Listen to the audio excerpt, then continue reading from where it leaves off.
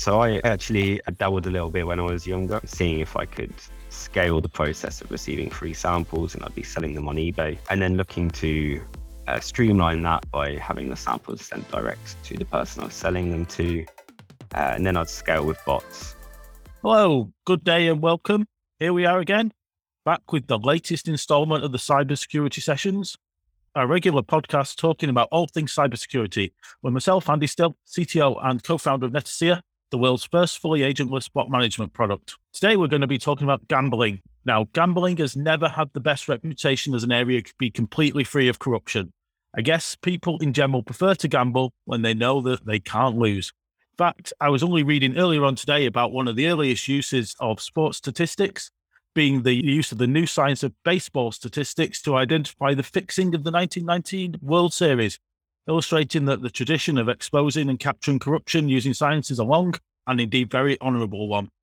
So, it's no surprise that online gambling suffers the same challenges, and we're lucky to be joined today by Osric van der Velden from Lovelace Consultancy, who spends his time helping gambling companies protect themselves from online exploits. Welcome, Osric. Thank you very much for joining us today. Could you quickly introduce yourself for our listeners? Sure. I'm founder of Lovelace Consultancy and sort of the new co-director of Greco. We've spent many years specializing in protecting operators in the online gambling industry from an array of techniques that essentially lead to unintended loss. So this ranges for a whole diverse mix of areas within any given operation. So we focus on multi-accounting, duplicate accounting, process abuse in relation to AML, fraud rules and verification, content bugs, content and bonus logic interoperability issues, integration issues, advantage play, collusion, affiliate for bonus logic, bugs and flaws. And as I say, more recently, we've started development on the world's first commercially available gameplay risk engine, which is Greco. Thank you very much, Osric. And I think what we've got from that brief introduction is the fact that the amount of different challenges faced by online gambling companies it's an ever-expanding list, and all of which you're actively working to try and help companies prevent. We can't talk about all of them today, but I think there was one in particular that you have recently started seeing an increasing source of compromise, and you've given that the rather nice name of Ed, and Eddie, the Ed, and Eddie problem. Can you just tell us a little bit more about that? Yes, so the wider topic is duplicate accounting. So the Ed, and Eddie technique is one particular process of achieving that. Which we named after Ed, who's co-director of Lovelace. He likes his beer and he's been known to extend his free trial periods. And so we gave it the name, the Ed, and Eddie technique. So just to explain what duplicate accounting is then.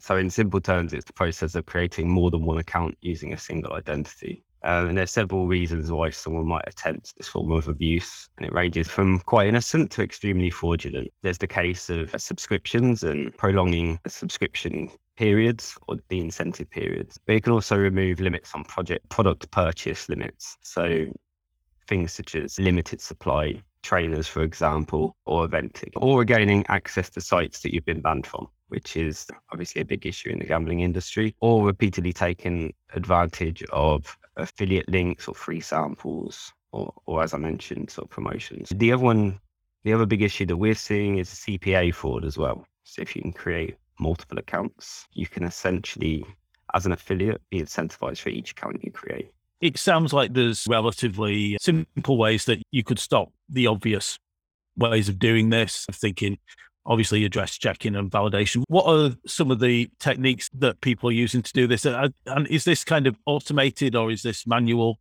processes that people are going through? So I'll go through some of the techniques. It's a mix of manual and automated, to be honest.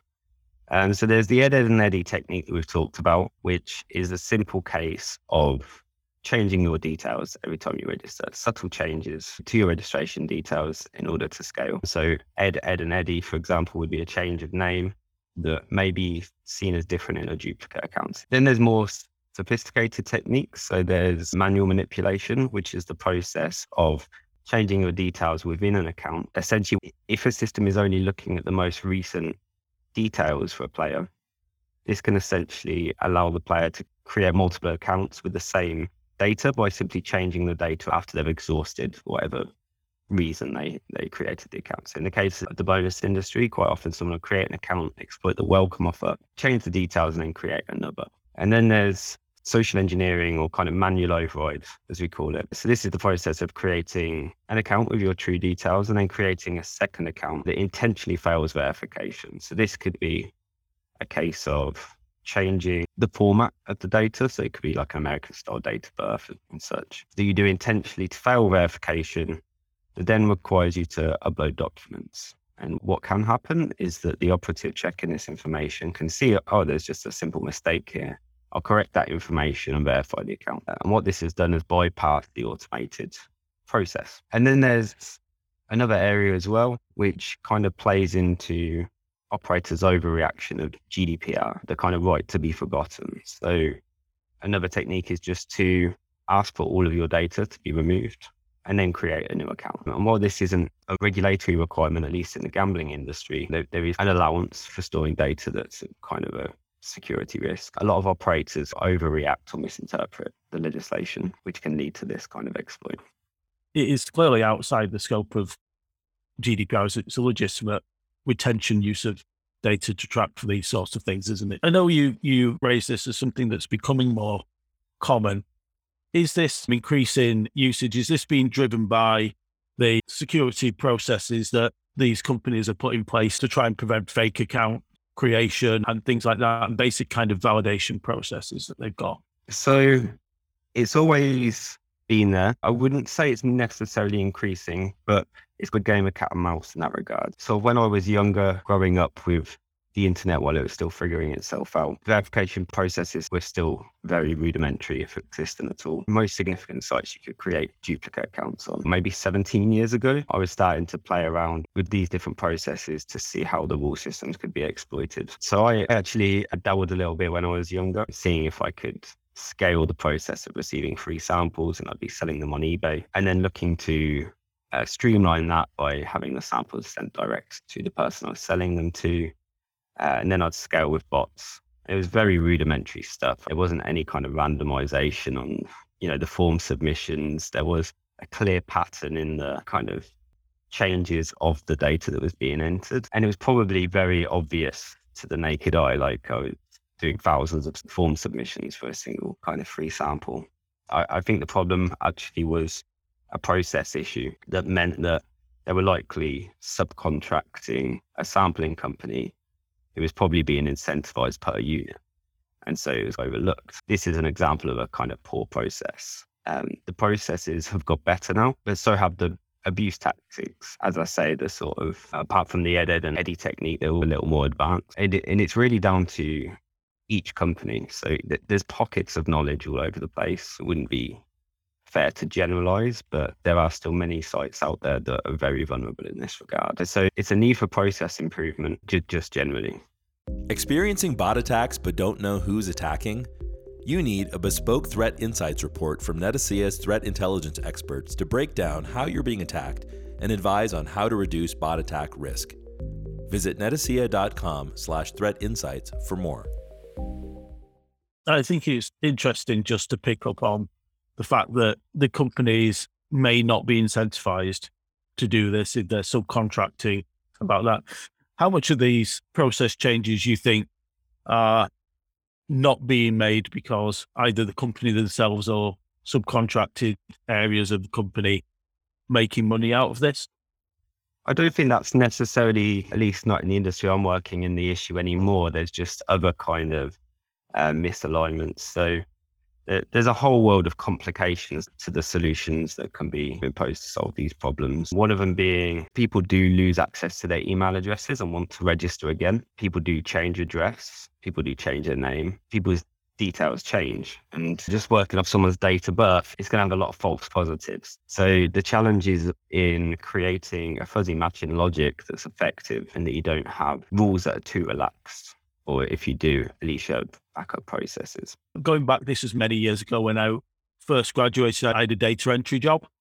And one of the responsibilities was to check for duplicates. And we did actually end up with a situation where there were two people who were actually twins. So they had the same date of birth, the same address, the same second name, and one letter different in their first name. And they continually were being brought up as a data entry error because they were seen as too similar, but it was legitimate. And I guess one of the key challenges with the Ed and Eddie problem is that for every way you try and clamp down on that, there will be a legitimate person trying to actually use the service properly. What kind of advice do you have for companies who are trying to address this issue? There are some basic solutions. There's a lot of basic problems still out there that could be quite easily fixed. So I'll kind of go through them. So in the case of the Ed and Eddie technique in the gambling industry does have age-restricted content, and so they legally, at least in most regulated markets, require some form of background verification. The way this works is it's a slight play on the Ed and Eddie technique in that the person's looking to make the name different enough to bypass the duplicate account detection system, but similar enough to fall within the margins of deviation of the verification system. And so that's very easy to solve. Either the rules need to be aligned, you've got two mirrored processes, or you need to put a limit on how many people are verified as a single identity for your verification process. And then there's the kind of social engineering aspect where I talked about somebody going in with mistakes in their details and trying to get a manual override. That could be solved with somebody just doing a manual duplicate check before approving any account. In the case of GDPR, it's just a case of having a better understanding of what your rights are in that regard.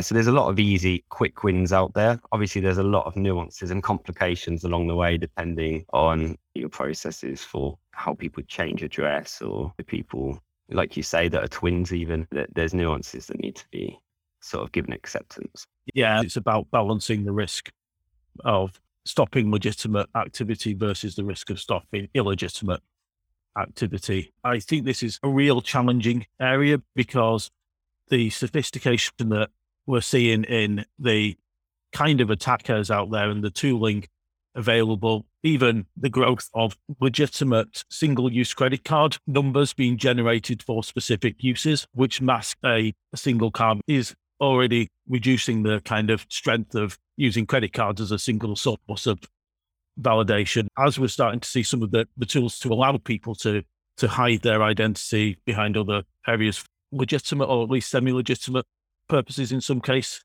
I think that just throws another challenge onto those companies, which I guess keeps you on your toes. Absolutely. As the industry becomes more sophisticated, so the opposition, like you say, this is one part of a wider process. Payments having a nightmare with virtual cards and disposable card numbers at the moment, because again, now the payment process can be scaled as well. So you can create multiple accounts without the need of recruiting or stealing additional identities. You can scale the payments with a single bank card. There's widespread understanding now of browser, IP, and device fingerprinting as well. So the sophistication level there has grown also. So it's a constant battle trying to stay one step ahead, essentially. So I think we're getting towards the end of time now. If you had one last piece of advice you wanted to give to companies with this issue, what would it be? I think there's a lot of pride in the industry and everybody thinks they have a competitive edge, which limits data sharing. And I think it's important that operators come together either through us or directly to understand what's happening to other operators and collaborate on coming towards a solution. That's great advice. And thank you very much, Osric, for your time today. And hopefully we can get you back at some point in the future to talk more about Greco, which sounds a very interesting project, potentially game-changing project for yourselves and the industry. So thank you very much. And thank you everyone for tuning in today. As usual, like and subscribe. We'd love to hear your feedback. We have a Twitter account at CyberSecPod, or you can email podcast@netseer.com. So thank you very much, and we will see you again in the next episode.